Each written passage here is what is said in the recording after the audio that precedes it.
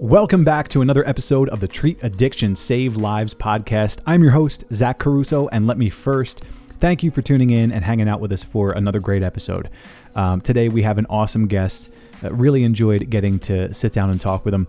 I'm talking, of course, about Dr. Patrick Beeman. Dr. Beeman is a Catholic, a husband, a father, physician, proud Ohioan, quantum philosopher, media producer. Man, this guy has such a cool story. I want to be Dr. Beeman when I grow up. He's board certified in OBGYN and addiction medicine. He's the medical director of the innovative natural women's health practice Veranova Health, as well as MedMark Treatment Centers Amherst, which is an opioid treatment program. And some of you may recognize another project he founded. That would be the USMLE prep platform inside the boards. And he's also the founder of the health media and creativity company Ars Longa Media. Dr. Beeman was so much fun to talk with. He's got such a fascinating and philosophical outlook on medicine and treatment. So let's get into it. Here's our chat with the very cool Dr. Patrick Beeman. Well, today we're here with Dr. Patrick Beeman. Dr. Beeman, thank you so much for taking the time to talk to us. We're really excited to have you on for an episode for National Addiction Treatment Week. We were talking a little bit before, and I've read through your bio. You're a really interesting guy. You've got a background as you're an Air Force veteran. You're a musician. You treat addiction. I would love to hear all of these things and how they kind of all come together and brought you where you are today on your journey. So I'll let you take it away. Tell me a little bit about your background, especially your time in the Air Force, and how it kind of led to what you do now, what you're doing today, and the projects you're working on. Yeah, absolutely. So I went to medical school at the University of Toledo. I had studied philosophy and theology actually as an undergrad, and then actually got a master's in philosophy. It was around the time of September 11th, I think, when I was a junior and about the time in college, and about the time that I was deciding on what to do with the rest of my life, and ended up settling on, I think I'm going to pursue medical school. And because of the whole September 11 context, a lot of people were interested in joining the military. I think more so there was that solidarity at that time than at other times in at least the history of my life thus far. I was very close to joining the Marines so that I could become a translator because I loved languages. And eventually my family convinced me that I shouldn't do that and should continue on with education. So as I finished my undergrad and did the coursework that's required for medical school, I went and got a master's in philosophy, like I mentioned, but joining the military always stood in the back of my mind. I'm a patriot, I guess. And so when the time came to apply to med school and I got in, it was kind of a natural step for me to join the Air Force and to serve my country in that way. So the Air Force and military medicine in general is interesting because the patient is very healthy. You have a lot of health standards, fitness standards to be on active duty, and even the family members that you treat. There just tends to be a very positive health promoting culture, and my residency training in OBGYN was a combined military and civilian program. The civilian side of things is probably where we spent about 80% of the time. And it's inner city Dayton, Ohio, which itself has been affected significantly by opioid addiction and back in 2012, I think we saw a lot of meth and in any case, lots of exposure to addiction in pregnancy contexts. The 20% of the time I spent at the base and then subsequently on active duty service, I did not see much addiction at all, certainly not in the pregnant population. And, the military for all its positives, does have some tension in terms of the culture around alcohol. Um, Sometimes there's a little too much, I think, promotion of events being kind of centered around drinking, but that didn't tend to be an experience I would take care of clinically. In fact, I'm pretty sure 4 years on active duty at Scott Air Force Base, I saw one positive urine drug screen, and it was for marijuana, like isolated throughout one entire pregnancy. Uh, so it's a different experience than maybe somebody who treats veterans in like the VA healthcare system, or perhaps psychiatrists in an active duty medical context. But at least on the pregnancy and women's health side of things in military medicine, there wasn't a lot of addiction exposure in my practice. So but this sort of sandwich existed where I had been exposed to a lot of patients who suffer from addiction during residency, and I just found that I always kind of vibed, as the kids say, with these patients. We got along well, and I don't know, they just kind of felt like my people, and so throughout my active duty training, it always sat in the back of my mind, like, man, I really like, treating these patients. It's interesting. I think I do a good job like connecting with them.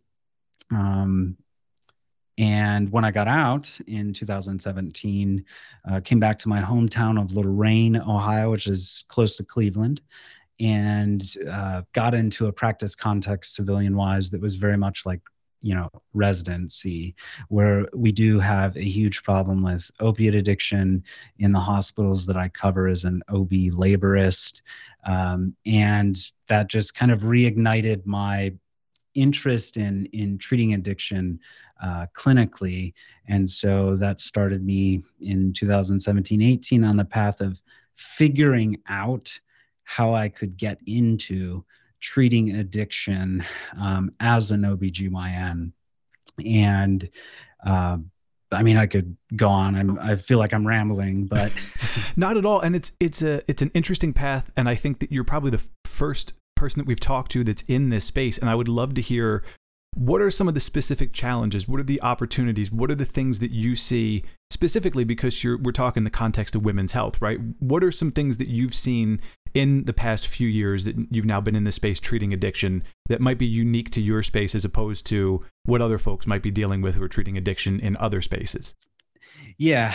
So, I mean, part of specifically the message, treat addiction, save lives, for me, is there is widespread in healthcare, even, especially where it shouldn't be in healthcare, stigmatization around substance use disorders, specifically, and honestly, still a lot of things that relate to mental health. In pregnancy specifically, though, I feel that pregnant women who have a substance use disorder are some of the most stigmatized, abandoned, neglected patients that come through our hospitals. And part of this is, systems issues, access to, evidence-based treatments for opiate use disorder, for instance, aren't necessarily very robust in a lot of communities, like your, average middle America kind of town like that I live in. And so that's the thing I think I've seen the most, is there is a kind of ad hoc approach to treating these patients, and that the addiction component of their lives, their experience of health or disease, is not treated directly. And when providers, clinicians, all throughout like the healthcare team encounter these women, I feel on the whole, the patients are left without encouragement, uh, pursuing their health and their goals. Because I mean, my experience has been with pregnant women, just in general. Like, to me, I couldn't do it, like literally, could not do it. But even if I could, it just seems way too much to deal with to gestate, bear, and then raise kids. But there is something about it seems motherhood that really pulls women outside of themselves and really inspires them to simple things: eat healthier, get rid of bad habits, try to get their schedule or lives in order to welcome a baby. Families tend to kind of rally around the woman a little bit more. So there's, this opportunity for encouragement. And so it provides a really opportune instance to kind of initiate treatment in a healthcare context. So yeah, so. And you started to touch on it, and I'm really curious because during treatment week we talk a lot about stigma and trying to end the stigma, break it down. We know that it's a barrier to treatment. I'd be really interested to hear, again, in that context and space, because you talked about the stigma around pregnant women especially. What is the current state of that stigma? What does it look like? What kind of things do you see happen? And in your opinion, what could be done to reduce it? So I would say the state of it is one of slowly improving. So let me talk about my community. So I'm in Lorain, Ohio, like I mentioned, near Cleveland. So we're Midwest. The hospital where I practice is a community hospital. Our community lost 141 lives to overdose last year, and we were able to cut that down to 119 this present year. And I have been working as the medical director for an opioid treatment program for about 3.5 years now. And what I have seen throughout this time is, a lot of stories about ER or in context with respect to, treating patients with dignity. But I have also seen that by my own efforts, just connecting with colleagues, whether it's writing a letter like to somebody like a consultant and saying, hey, I have this patient who is on methadone for opiate use disorder, and then I've kind of developed a educational kind of list of bullet points like, hey, just wanted to let you know, like, this patient's doing well, or if you're prescribing other medications that have sedative effects, like, be careful. I would encourage you to monitor their EKGs, for instance, if it's methadone, and be careful prescribing drugs that do XYZ. I feel that has helped other clinicians be willing to kind of treat these patients better. And that's the feedback I get too. Another simple thing I've done is just give my phone number to the ER director and made sure that, hey, if any of my patients come in to the ER, do you mind like giving me a call just to let me know? And so that's provided a lot of opportunities, like just to answer questions. Hey, this this patient came in, said that they were not able to obtain the medication that was dispensed during dosing hours at our opioid treatment program. What do we do? And so then I, can take a couple minutes and be like, here's a little bit about the pharmacology of methadone, and, you know, uh, update them about the fact that they are allowed to treat people in opiate withdrawal without having any special license in an ER, at least up to 3 days. And those sorts of things, mostly education, communication, and networking with other colleagues has been helpful at improving the status of stigma within my community. Culturally, I would say that mental health is, huge now.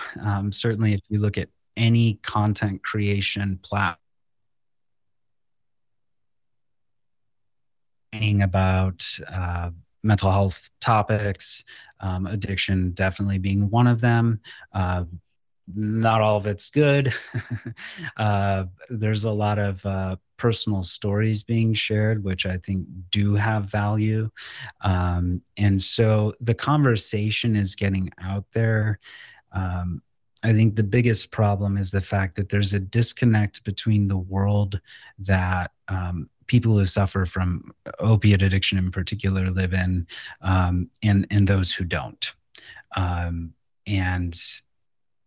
getting these two kind of communities to understand, especially the non-affected, people in our communities to understand the plight of those families and the individuals who suffer from addiction is something that we all can kind of do through, our sphere of influence, even if it's 2, 3, 4 people.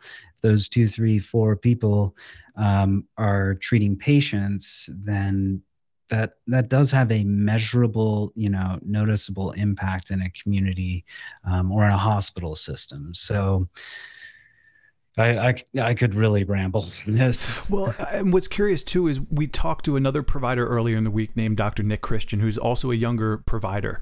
In a similar way, he's got a mobile, they go out mobily and work in the community. They're going to people's residents on the street.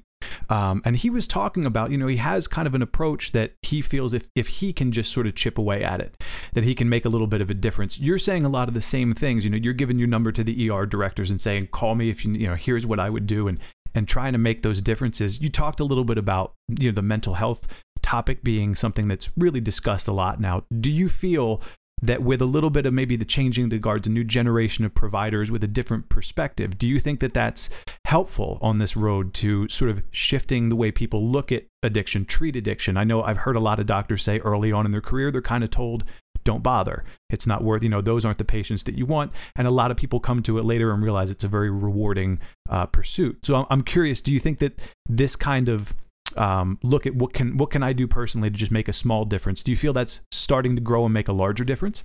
Yeah, I do. Absolutely. So I myself have a media project that has like 20 plus podcasts and growing, and a lot of them are all of them are focused on medical education, mental health, and like just pretty much anything health related. Mm-hmm. And just so our listeners know, we're talking about Ars Longa Media right now, right? Yes. Tell me about that, because that leads perfectly into it. This is a media company that you co-founded when you were kind of pursuing your medical career. So what do you guys have going on, and what are you pursuing with this? What are you trying to accomplish with the media company? Yeah, well, media is where culture changes. I think that is patently obvious if you look at social media and the rise of it over the past decade. And it's not always for good. It's not always for ill either. I think that the greater interest in mental health topics with average real people who suffer from or know people who suffer from mental illness talking about this sort of thing is really effective at getting people to consider treatment. Um, just personal story. When I was in medical school, second year, going from philosophy to medical school was quite the adjustment. So there was a lot of stress involved, and I ended up suffering my own like bout of depression. And I remember thinking like, I don't want to go see the psychiatrist at the school because then people would know I'm seeing a psychiatrist. And and I have seen throughout the past decade that that sort of sentiment has kind of gone more and more to the wayside. It's still present, honestly. It's very present, it seems to me, in physicians who personally, or don't necessarily want to get treated for mental illness. But to me, this is all of a piece. So Ars Longa Media grew out of my work on a one podcast I started in my bedroom, classic, called Inside the Boards. My goal was to help medical students prepare for their United States medical licensing exams by providing, on the go study resources, maybe save them a little time if they can, learn some stuff while they're listening to their headphones, working out or commuting or like brushing their teeth, whatever. But I did know that I wanted to do more or be involved in more things in media because of its potential to impact culture and a growing sense that the sorts of media that was being produced is not necessarily helping our culture. For instance, have conversations between people who disagree on fundamental issues, which is a large part of what I feel I learned to do in my undergrad studying philosophy. And definitely, I think we've all seen the polarization of culture in digital spaces. And so as I developed Inside the Boards and focused on helping medical students, I actually connected with ASAM back in 2020, I believe it was. And I was like, I want to do an Addiction 101 series for medical students, working with Dr. Kara Poland in Michigan, who runs the My Cares program, which kind of walks people who are attendings like me, who are interested in getting board certified through the practice pathway to board certification that the American Board of Preventive Medicine offers until 2025. For all you out there who may be interested, it's still possible. So we did this Addiction 101 series. I think the stats that at the time were that during medical school, the average student got something like 3-4 hours of specifically dedicated didactics related to addiction during the 4 years of medical school. And our podcast was getting like 15,000 medical students, roughly 10-ish% of medical students in their first 4 years on the journey to becoming a doctor. And we were able to do this series on addiction, which secondarily meant that I got to talk to a lot of people who know a lot more about addiction medicine than I do, and got a bunch of free great didactics. So there was that, but also a lot of, I think we made somewhat of an impact on getting the idea that addiction is a chronic brain disease. It belongs in the category of illness or disease.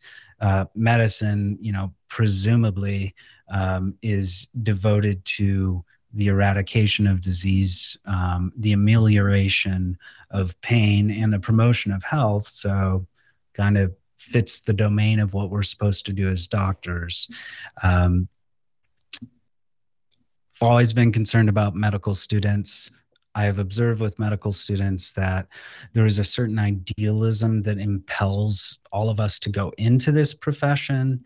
And to a certain extent, it kind of gets trained out of you as you go through med school, then residency, and get into the trappings of the modern healthcare system. And I think that's absolutely tragic. I think it contributes to persistent stigmatization of people with mental illness and addiction in particular. And I think that we can use media to kind of change that conversation, to, ask questions that prompt more thought, certainly to be able to show people that, I mean, it is, we don't really like to use the word crazy in mental health context. Patients do all the time, but I'll try to avoid that. But it is surprising, I guess, to me that we have medications that can rebalance the way a person's physiology is supposed to be. I see addiction as a disease of the will, and a disease that affects a person's ability to make a free choice. Like if you're compelled to do something, someone says you have to go rob the bank, or we're going to harm your family, that in the law even, and certainly in like moral philosophy, diminishes a person's responsibility from a moral perspective for that act. The goal of treating addiction is the restoration of somebody's life, right? Like I tell patients, like being able to help match who you want to be with who you are, which is kind of a universal human experience that just comes to light a lot more starkly in the context of treating addiction. But you can treat addiction, you can give medications, you can help encourage people to put things into their life that help them get healthy relationships, improve their sleep, eat better, exercise, have a plan for life. Addiction takes a lot of that away, often all of it, to the great detriment of, the social connections that people have. Thomas Aquinas, one of my favorite philosophers, defined love as willing the good for somebody else. And if addiction can be thought of as a disease of the free will, it just makes sense that addiction negatively impacts people's ability to love or to give themselves to others. And it leads to this just pervasive emptiness that it is incredibly rewarding to see filled with better things in life as you walk with a patient that you're treating. And that's just what I would like, charge my colleagues with, and especially medical students, to really consider as they're, setting up their practice. Like, number one, hospital may tell you to do X, Y, Z. However, you are a physician and you have primarily a moral set of obligations to practice your art for a patient's good. So you should not be content to do things that are less than what patients need. Hence, being involved in some sort of advocacy, within your own personal sphere of influence or larger, is important. But there are so many ways that you can improve the care of people who suffer from substance use disorders. I mean, the simplest is I don't, not to be a dick, would be how I would put it to my patients. Um, Probably a more appropriate way to say it for a medical professional context might be, don't be a jerk to people.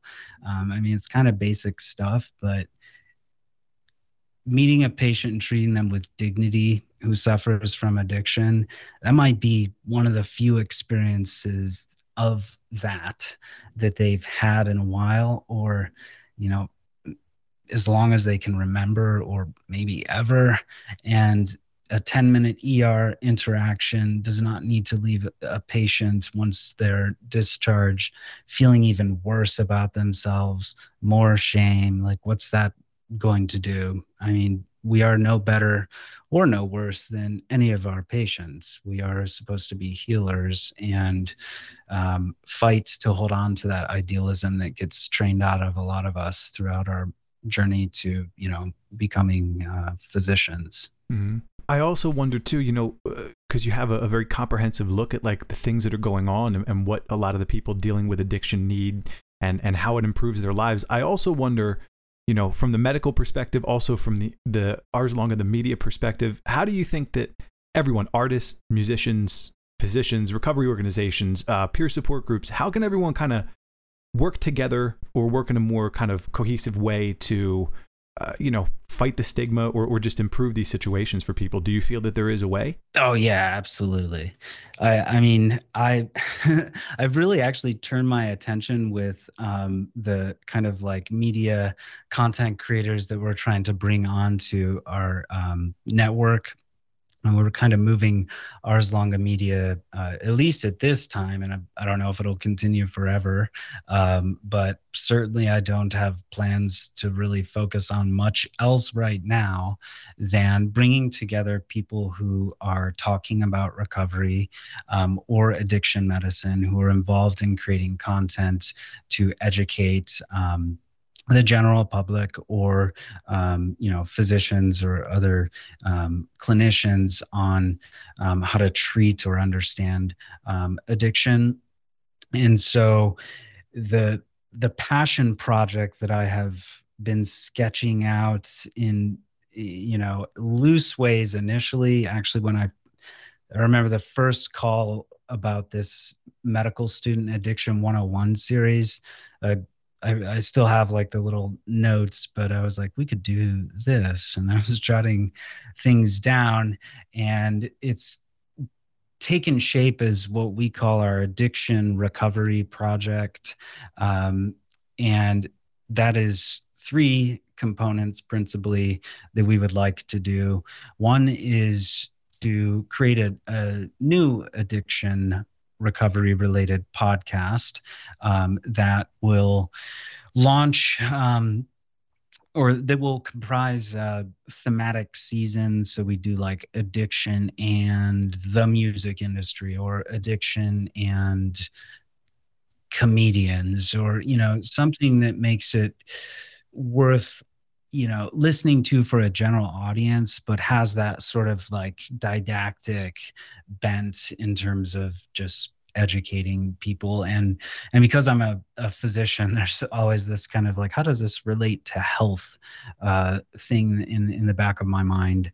And so we want to launch this project with the first season of this podcast being focused on musicians telling stories of their own recovery, and how getting treatment improved their lives and impacted their art.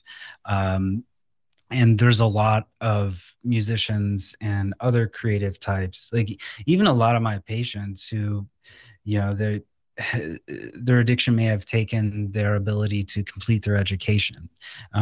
But, it's like, hey, what do you want to do with your life? Or like, what are you into? And they're like, oh, actually, I draw. And I'm, okay, well, what do you draw? And then they show me these elaborate, very talented things. And it's like, I there seems to be, at least phenomenologically, a connection between people who have a tendency towards developing addiction, and those who have gifts of creativity beyond a lot of us. And I don't know that that's something that can be studied in a randomized controlled trial way. But there is still data in terms of, the experience that a lot of us have. I mean, how many songs deal with the struggle of a person against their, demons, which, I mean, modern Juice World, that poor kid lost his life at like 21 to really severe addiction. Um, things stand out to me like Johnny Cash's version of Trent Reznor from Nine Inch Nails song Hurt, where Johnny Cash made that song his own. And it was born a lot out of his own experiences, having an unhealthy relationship with alcohol. And so we want to find artists. We want to make an album of cover songs related to addiction and recovery. And then we want to put that out to the world and to third component support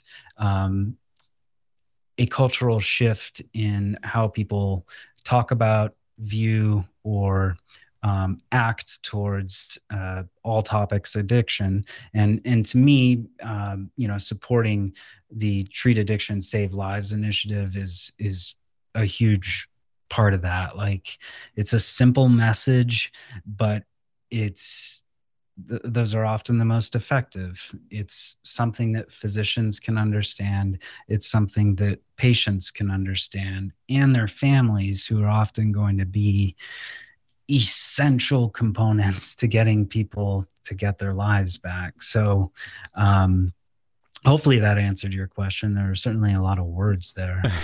No, it absolutely does.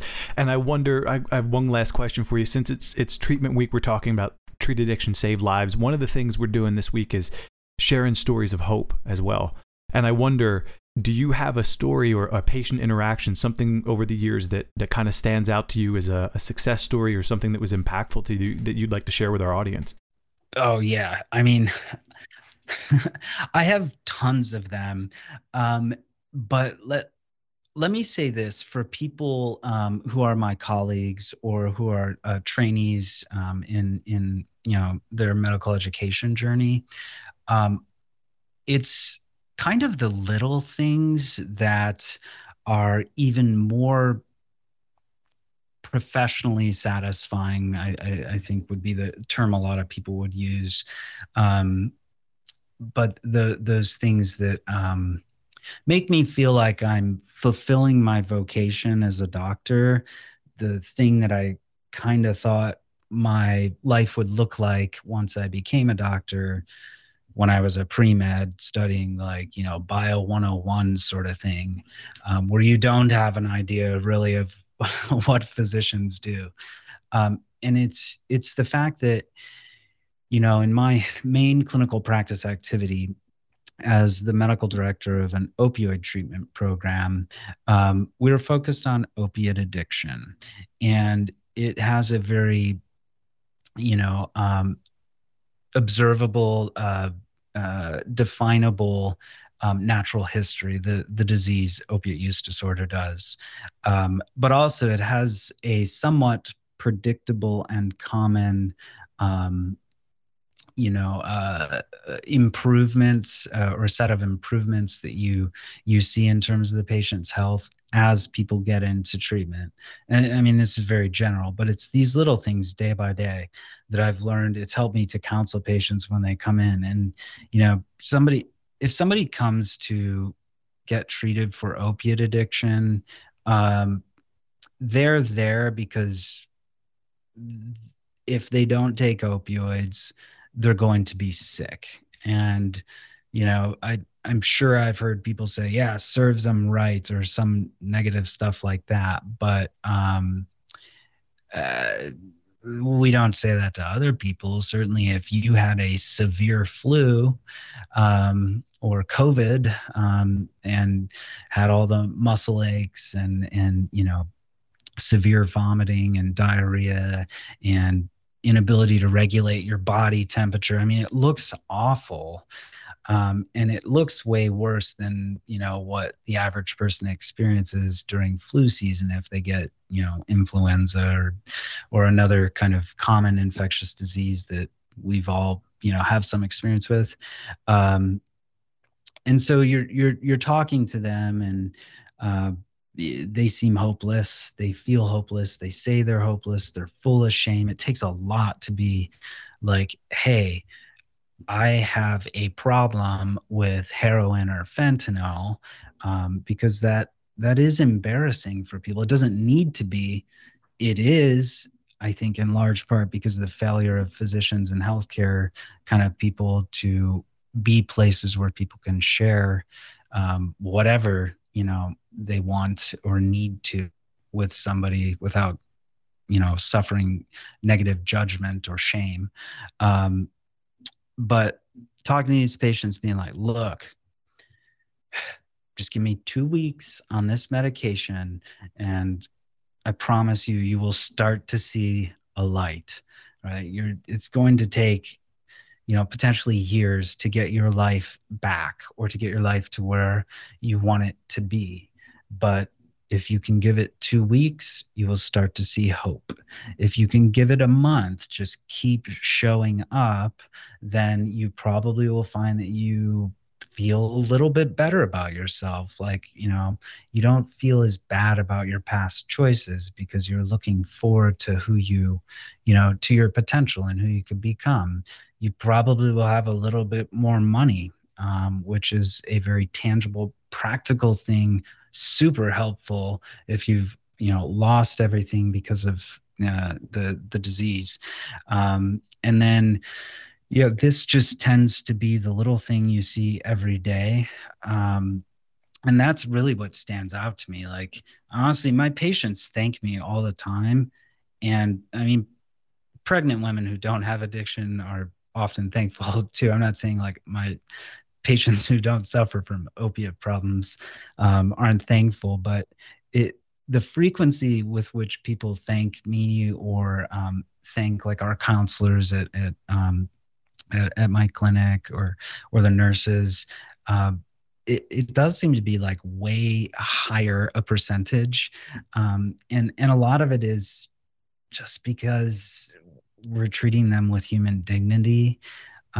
So yeah, that's what stands out to me. It's the slow things they get back. I'm taking care of an outstanding warrant for, possession of a substance. Now I can, pay a fine that's been looming over my head because our justice system seems to be built on a preferential option for sticking it to the poor.